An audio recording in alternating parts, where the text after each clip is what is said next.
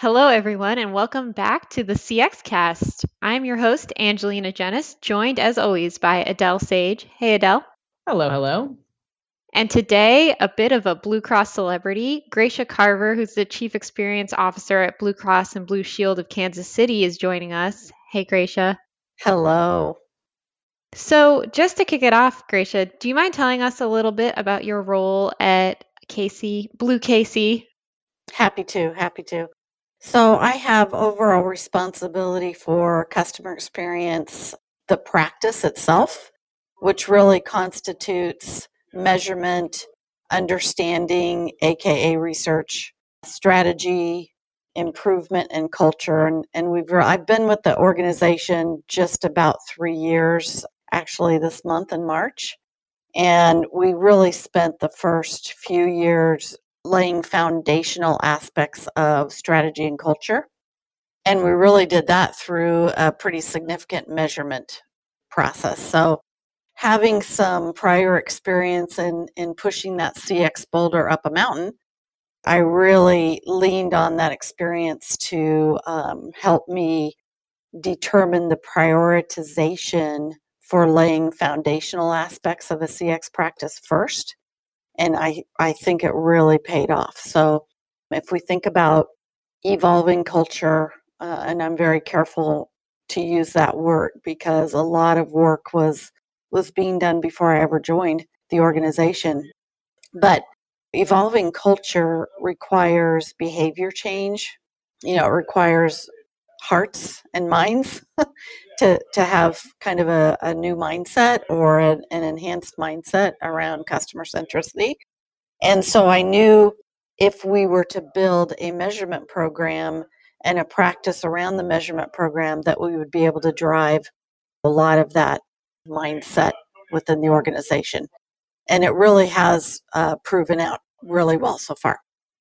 Where do you start when you think about culture change? Is it starting with certain employees or certain aspects of the culture that need changing? How do you even begin? That is a really good question. And I asked myself that, of course, when I started out, having prior experience again of really pushing things up a mountain. But I decided to try something at Blue when I joined, and that was to ask for some senior leadership collaboration. And literally before the end of my second month, I asked, a number of senior leaders. These were, VPs and senior vice president level, some with chief titles, to join me for a long lunch. And in that lunch, asked if we could co-create the definition of customer experience for Blue KC together. And what that really constituted, one was a healthy conversation about what customer experience is, the fact that everyone owns the experience, every single department. That includes shared services like finance and HR and all those other critical parts of the business that, the company and other departments share. And I brought in a number of just traditional definitions of customer experience, things you can Google, right? And I also know from my own career that many organizations have kind of spiritual children, if you would, that says just certain things, certain phrases aren't used, certain things just for whatever reason in the culture or history of the company just don't work. And so I wanted to assess that. I wanted to make sure we were hitting it out of the ballpark with the right definition, with the right wording that resonated with the organization. And so I actually posted those generic traditional definitions around the room, and we did kind of 3-step exercise. One, what of these definitions resonate with a Blue KC kind of culture for customer experience?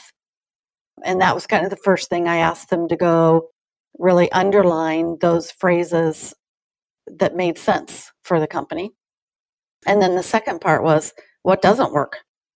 What are things we need to avoid? And for Blue KC, there's some history around certain words that just didn't want to be used. And I don't know what that is. I didn't ask, didn't care, I really just wanted to make Just sure that move forward. we could move forward and build that definition together. And then the third part of that was, okay, so of the pieces that don't work, what concepts of those pieces do we still need to include, but how do we word them and phrase them? And within that 2-hour lunch, we were able to come up with a draft definition of customer experience for Blue KC. And as a result, we kind of walked out of the room and I had, all those ambassadors that are senior leaders in the company to be able to talk about what customer experience is, who owns it, what it's not. And I think that really helped us lay a foundation. And I followed up with each leader independently over the next few weeks just to solidify the wording. We changed a few things here and there. And a few weeks later, we had the definition of customer experience for Blue Casey. 2 hours. That is incredible. To get all of that done, I imagine that most companies would take weeks. Yes. To do. How I'm still wrapping my head around how you could do that in 2 hours. The way I did that, one of my quirks is I have zero patience, right? And I knew if I did the typical thing, it would take exactly that, Adele, weeks and weeks, and we didn't have that kind of time. And so I'd worked hard to kind of prepare those leaders. Here's what I'd like to talk about. Here's what I'd like to do. And I would put myself on their calendars with their admin assistant for 15 minutes. Just, they're very, very busy people. And so I tried to just find some little slot where I could talk to them for a few minutes. Hey, would like to do this co-creation session with you. Here's everybody who's going to attend. Here's kind of what to think about. Are you in? And, I got head nods the whole way. And then I did the homework before I got in the room. What do customer experience definitions look like out there in the industry? Had the posters already, had the whole process for how I wanted to lead that, and just did a lot of pre-work in advance and pushed everyone. The words were already there. We weren't having to create it from scratch. And that's one thing I feel like has really helped me, in any of my roles is, one, don't give people homework, and two, do a lot of the work up front. And then you're just kind of tweaking from there.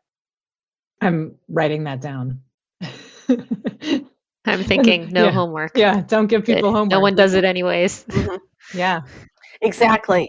We're doing some collaboration sessions right now on our new improvement framework, which I can talk about in detail if you guys want. But that's one of our rules with our Customer Experience Council. And when my team originally put together the agenda, they were going to give them homework. And I said, whoa, because it won't get done. And then we're going to spend our time chasing it. Right. So that's kind of one of our rules. No homework. We have to figure out how to get this work done in the session.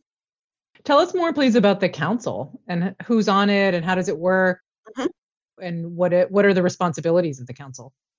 Yeah, great question. So again, having learned how not to do this in a prior role, I knew I wanted to create a customer experience council that represented all factions of the company. So I've got an HR person in there. I have an IT person in there. I have a medical management, we're a health plan.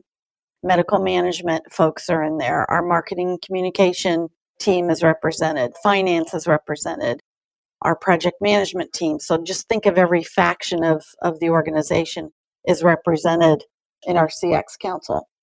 And in kind of a prior life, we had a council, but it was very high level people, VPs and above, and it became this report out session. Here's what we're doing for CX. And I wanted to create a council that was actually a working council, one that would bring in subject matter expertise, help us make decisions, but people who know their aspect of the business because they do it each and every day. So they're typically supervisors, managers, some are even individual contributors. I do have some DVP level folks in there, but they're very knowledgeable about their area. We do not have a set, once a month or once every other month. I don't like to have meetings just to have a meeting, but we call upon our council and we have a charter. Here's our charter. Here's our purpose. Here's what we're asking you to do. But when we schedule a meeting with our CX Council, we do it in a way that gives them some lead time. So 3 to 4 weeks in advance, we tell them ahead of time, here's what we're going to be asking you to do in that session. We need your expertise for this, this, and this. We're getting ready to have one next week because we are going to be prioritizing our improvement events from our Clarabridge data that shows us what our top 5 2020 pain points were for the year. And so we're bringing them together to bring those pain points to life. We'll play calls. We'll show verbatims. Here's what our members are telling us isn't working. And then we're going to ask them to help us prioritize. Where do we start with these 5? We're going to work on these 5 this year. Which one do we start with first? We're using an ease, urgency, and impact prioritization model with them. But again, we don't give them homework to go do it. We do it in the 2-hour session. Here's the topic. Here's what we're going to prioritize. You guys vote. We're also going to be asking them for some root cause because they're the SMEs in the business. What's the root cause, guys, that our members are complaining about the fact that they can't pay a bill? They're complaining about the fact that their claims aren't paid on time. They're complaining about the fact that they can't get self-service on the web. Those happen to be 3 of our 5 this year.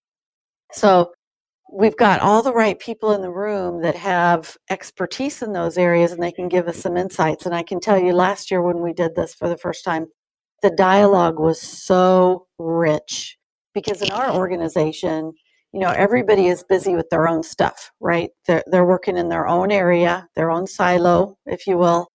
And we're not having a lot of cross-functional conversations about the A to Z process or member journey, if you will, to get through that process. And when they get in a room and they're talking about these problems, and IT will say, oh, but remember this situation, and med management will say, but here's what's really happening behind the scenes with claims. And it's just amazing to listen to that conversation. And one, we learn a lot from it, but so does everybody else. They're learning from each other.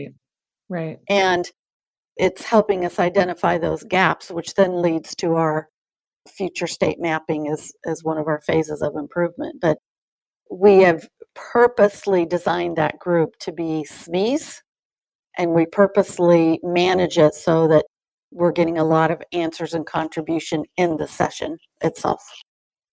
I love this image of just assembling them when you need them, like they're superheroes. Like the Avengers or something. You just call them when you need them. I mean, with a little more notice than come right now, but right. That's such a powerful image, and I think makes them feel valued, that their time is precious, and you only need them when you really need them, and then you really need them, and you have purpose getting together. Right. That's right. And it also avoids this kind of report out situation that I think you get into, in a monthly meeting. Oh, here's what we're doing now. And I don't want CX to be that. I want CX to belong to the company.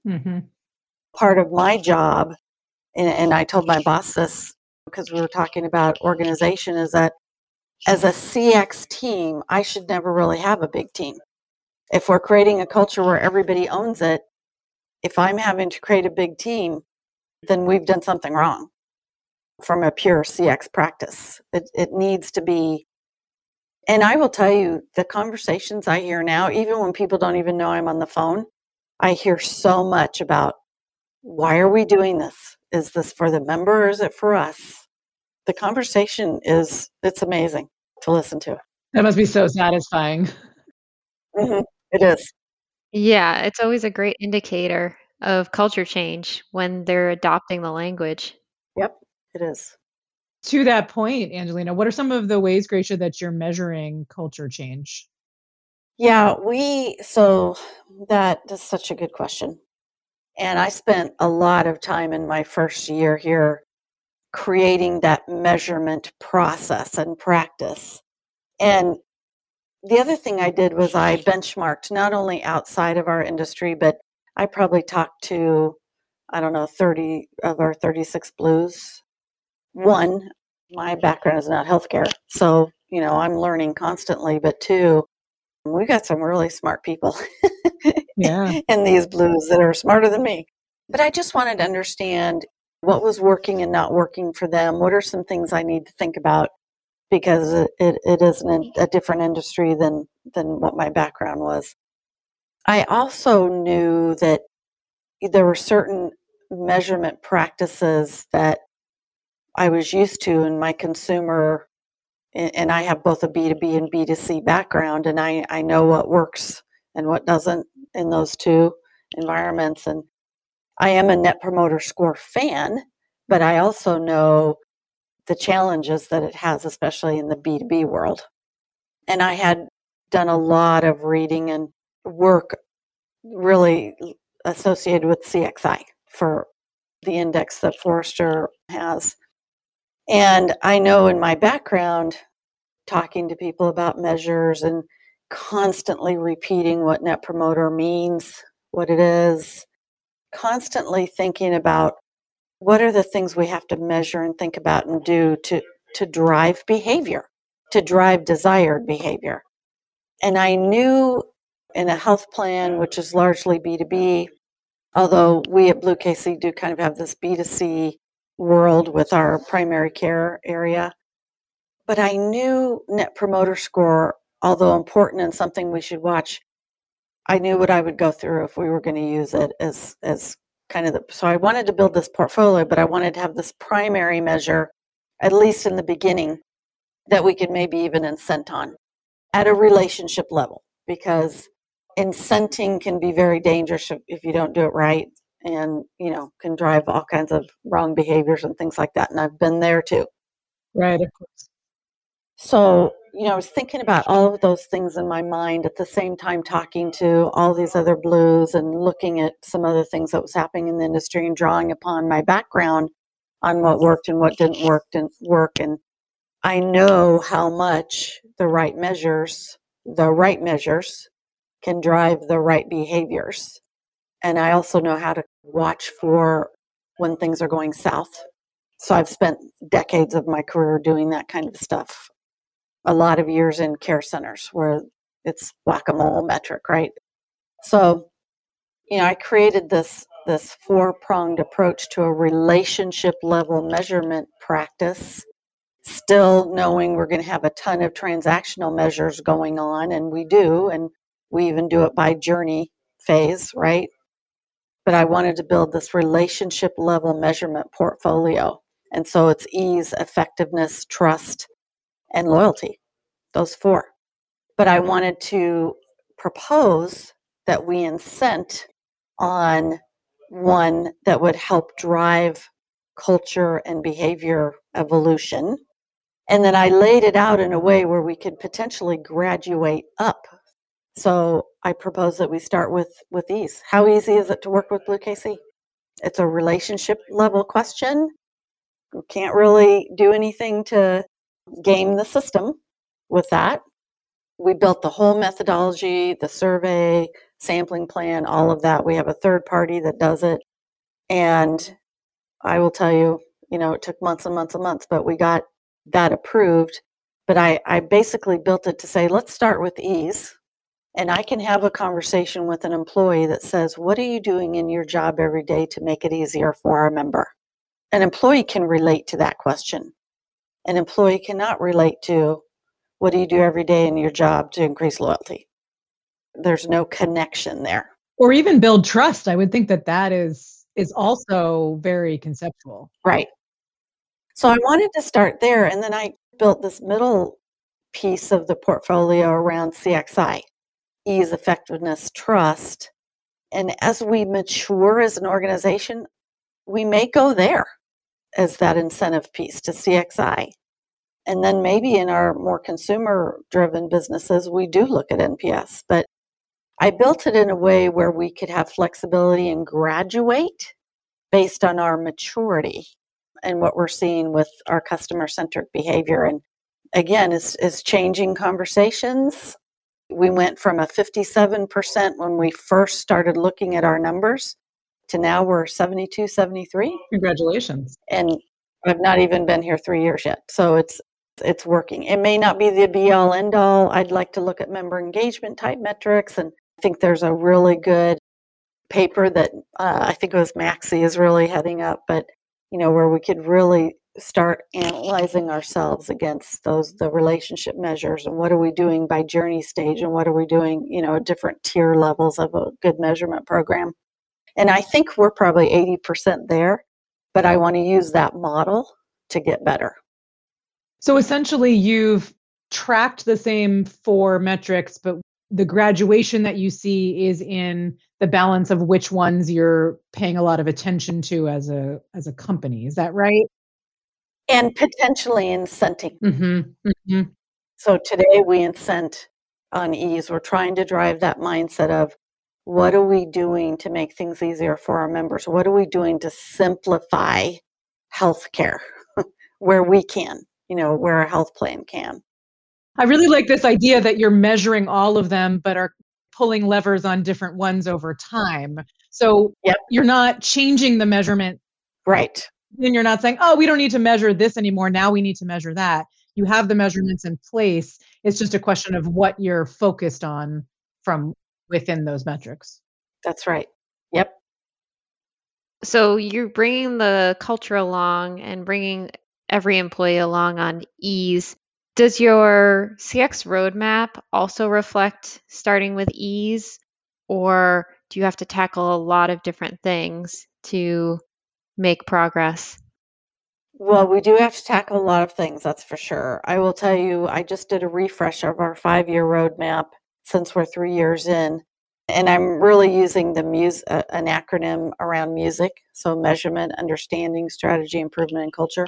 Nice. Just because I want to get people to start remembering what it is, what the practice is. We get some interesting questions still from groups with internally, and we had one group the other day tell us we need to be talking about their member experience to the board, and we're like, whoa, you own the experience for your line of business. We are here to help you. Here's how we help: measurement, understanding, strategy, improvement, culture. So I'm really honing in on that kind of framework model. And for this next level of maturity I want to see us go after is around ease. And I want to start looking at touch point ease. So we do transactional measures throughout the company in a lot of different areas in a lot of different ways, which is great. Our relationship survey does ask some transactional ease questions. How easy was it for you to use our website? Things like that. But I want to start understanding all the touch points by phases of the journey for every line of business. So we have created a touch point map for our large group business. And so we know for every phase of the journey what the touch points are. And then with that, we are now identifying the owners. Who owns those touch points? Because what I'd like to do is start influencing an ownership and accountability component to Blue, KC, that says, okay, I own our wellness platform. It's a touch point. This is just an example. It's a touch point that our members have. And so as the business owner of that wellness platform that we're offering to members, I'm now accountable for ease, an ease measure. How easy is it to use? AHY. And then we always collect verbatims. Why did you give that answer? So we can help kind of get actionable insights into what might be a pain point. And that's just one example. I can think of the EOB, the website. There's just so many touch points that we want to make sure there's ownership of, and then start really practicing accountability to an ease measure around those touch points. So that's just one example of how I want to augment and mature our measurement program, which then leads us to, accountability for action. It's nice and orderly. It makes it easy for me to follow along with all of your different work streams so I can start connecting the dots. So I can see how you can gain a lot of momentum once you've got it all started and people get it and they can come along with you. Right. And so this year, a big part of what I want my team and I doing is really reaching out to those owners. We have identified quite a few owners. And I'll give you one example. and this is really the example of how I even got here in the first place. I would say within my first 6 months here, somebody on my team brought me an EOB in the health plan. It's an explanation of benefits. And that EOB was given to him by a friend of the CFO of a community in the Kansas City area. And so this is a CFO who received his EOB and said, I can't understand your EOB. And so it ended up in my desk. I looked at it and I couldn't make the math work, right? And I'm like, well, I'm not a math person. It's probably me. So then I went out to try to find the owner. Again, I'm with the company less than 6 months, trying to find the business owner for the EOB, and there wasn't one. I ended up talking to several people who kind of helped me along the way with what the problem could be. I ended up in IT's shop who had the relationship with the vendor we used who created the EOB. And my conversation in IT was IT's an enabler to the business, right? They can't be the business owner for a touch point that our members receive. That it's just not fair for IT to own all of that. And the business needs to own it. So now we actually have an owner for the EOB, not because of anything I influenced, but because of some changes in the organization and what we're doing. But that's a great example of we've got to get business owners for these touch points so that we have the right key stakeholder to work with to make improvements when we have pain points and when we have things that need to be improved for our members. And so that's just a really good example of one, but there are many. So you mentioned a 5-year strategy. What are some of the ongoing efforts, the continuous improvement that you are working on? One of the things that I'll always worry about, although worry is probably not the right word, but I'll always want to make sure we're refreshing and doing as a CX practice, and that is to make sure that we're continuing to evolve the culture and we're continuing to find ways to make that customer-centric culture who we are at Blue KC. And I think if those things aren't constantly reminded and refreshed, it can get really stale or forgotten pretty easily. And so we do a couple things around culture, and there are things that we will continually do. And you may have already heard of these, Adele, but we have this program called Random Acts of Easy. So one of the things I want to do is we think about the accountability to making things easy for our members. The other part of the accountability is our employees are the ones that are delivering those experiences, right? And so their experience matters as much or more. So we're constantly thinking about ways of how do we help our employees feel what it's like to have things made easy for them, right? And they all have really hard jobs. Health insurance, healthcare, it's just hard. It is. It's a hard industry and it's just hard work. And so we, with the help of some collaborators in our business, our marketing communication team is amazing. We got together and kind of brainstorm on what can we do continually that will help with this. And so we created this Random Acts of Easy program. That's something that can be refreshed constantly with new ideas. But what we have been doing every year on CX Day, we actually rent golf carts and we have them brought to the parking lot. And my team and we go pick up people from their cars and drive them to the door. It's a huge parking lot, right? And, October, it can be cold. And then at go home time, we do the reverse. But in that golf cart ride, we talk about what are we doing to make things easy for you? What are we doing to make things easy for our members? And that's been really popular. Other little things that we do, we buy ice scrapers, umbrellas. But what we do is when it's bad weather, my team goes downstairs and they hand out this stuff. And it's got, we are branded, our team is branded as the Power of X. And all of our giveaways are branded. And it's so funny because an employee will say, well, how did you know it was going to ice today? So we have this supply and we just use that opportunity to say we anticipated your needs. We're making it easy for you. It's all part of the practice, right? Yeah, making it easy and just constant reminder. And what we're working on now for next CX Day is this program around our very first member over 80 years ago. Her name is Betty Grace Jackson, and we are creating a whole program around what would we do for Betty. And we're putting plaques in every conference room that says, Betty Grace Jackson, our first member. This is a reminder of constant customer centricity. What would we do for Betty as you're making decisions and process changes? How are you doing that to make things easier for our members and keeping Betty in mind? And we've got a number of other ideas. So I think that continual refresh and continue, you don't just set a culture and the culture's there. It's got to be a continual body of work. And I think one that really honors the employee.